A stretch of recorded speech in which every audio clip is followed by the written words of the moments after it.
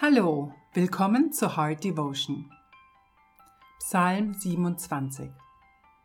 Der Herr ist mein Licht und mein Heil, vor wem sollte ich mich fürchten? Der Herr ist meine Lebenskraft, von wem sollte mir grauen? Wenn die Übeltäter an mich wollen, um mich zu verschlingen, meine Widersacher und Feinde, sollen sie selber straucheln und fallen. Wenn sich auch ein Heer wider mich lagert, so fürchtet sich dennoch mein Herz nicht. Wenn sich Krieg wider mich erhebt, so verlasse ich mich auf ihn. Eines bitte ich vom Herrn, das hätte ich gerne, dass ich im Hause des Herrn bleiben könne mein Leben lang, zu schauen die schönen Gottesdienste des Herrn und seinen Tempel zu betrachten.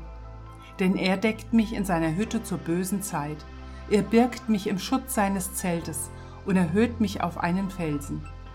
Und nun erhebt sich mein Haupt, und meine Feinde, die um mich her sind, darum will ich Lob opfern in seinem Zelt, ich will singen und Lob sagen dem Herrn. Herr, höre meine Stimme, wenn ich rufe, sei mir gnädig und erhöre mich. Mein Herz hält dir vor, dein Wort. Ihr sollt mein Antlitz suchen, darum suche ich auch, Herr, dein Antlitz. Verbirg dein Antlitz nicht vor mir, verstoße nicht im Zorn deinen Knecht. Denn du bist meine Hilfe, verlass mich nicht und tu die Hand nicht von mir ab, Gott mein Heil. Denn mein Vater und meine Mutter verlassen mich, aber der Herr nimmt mich auf.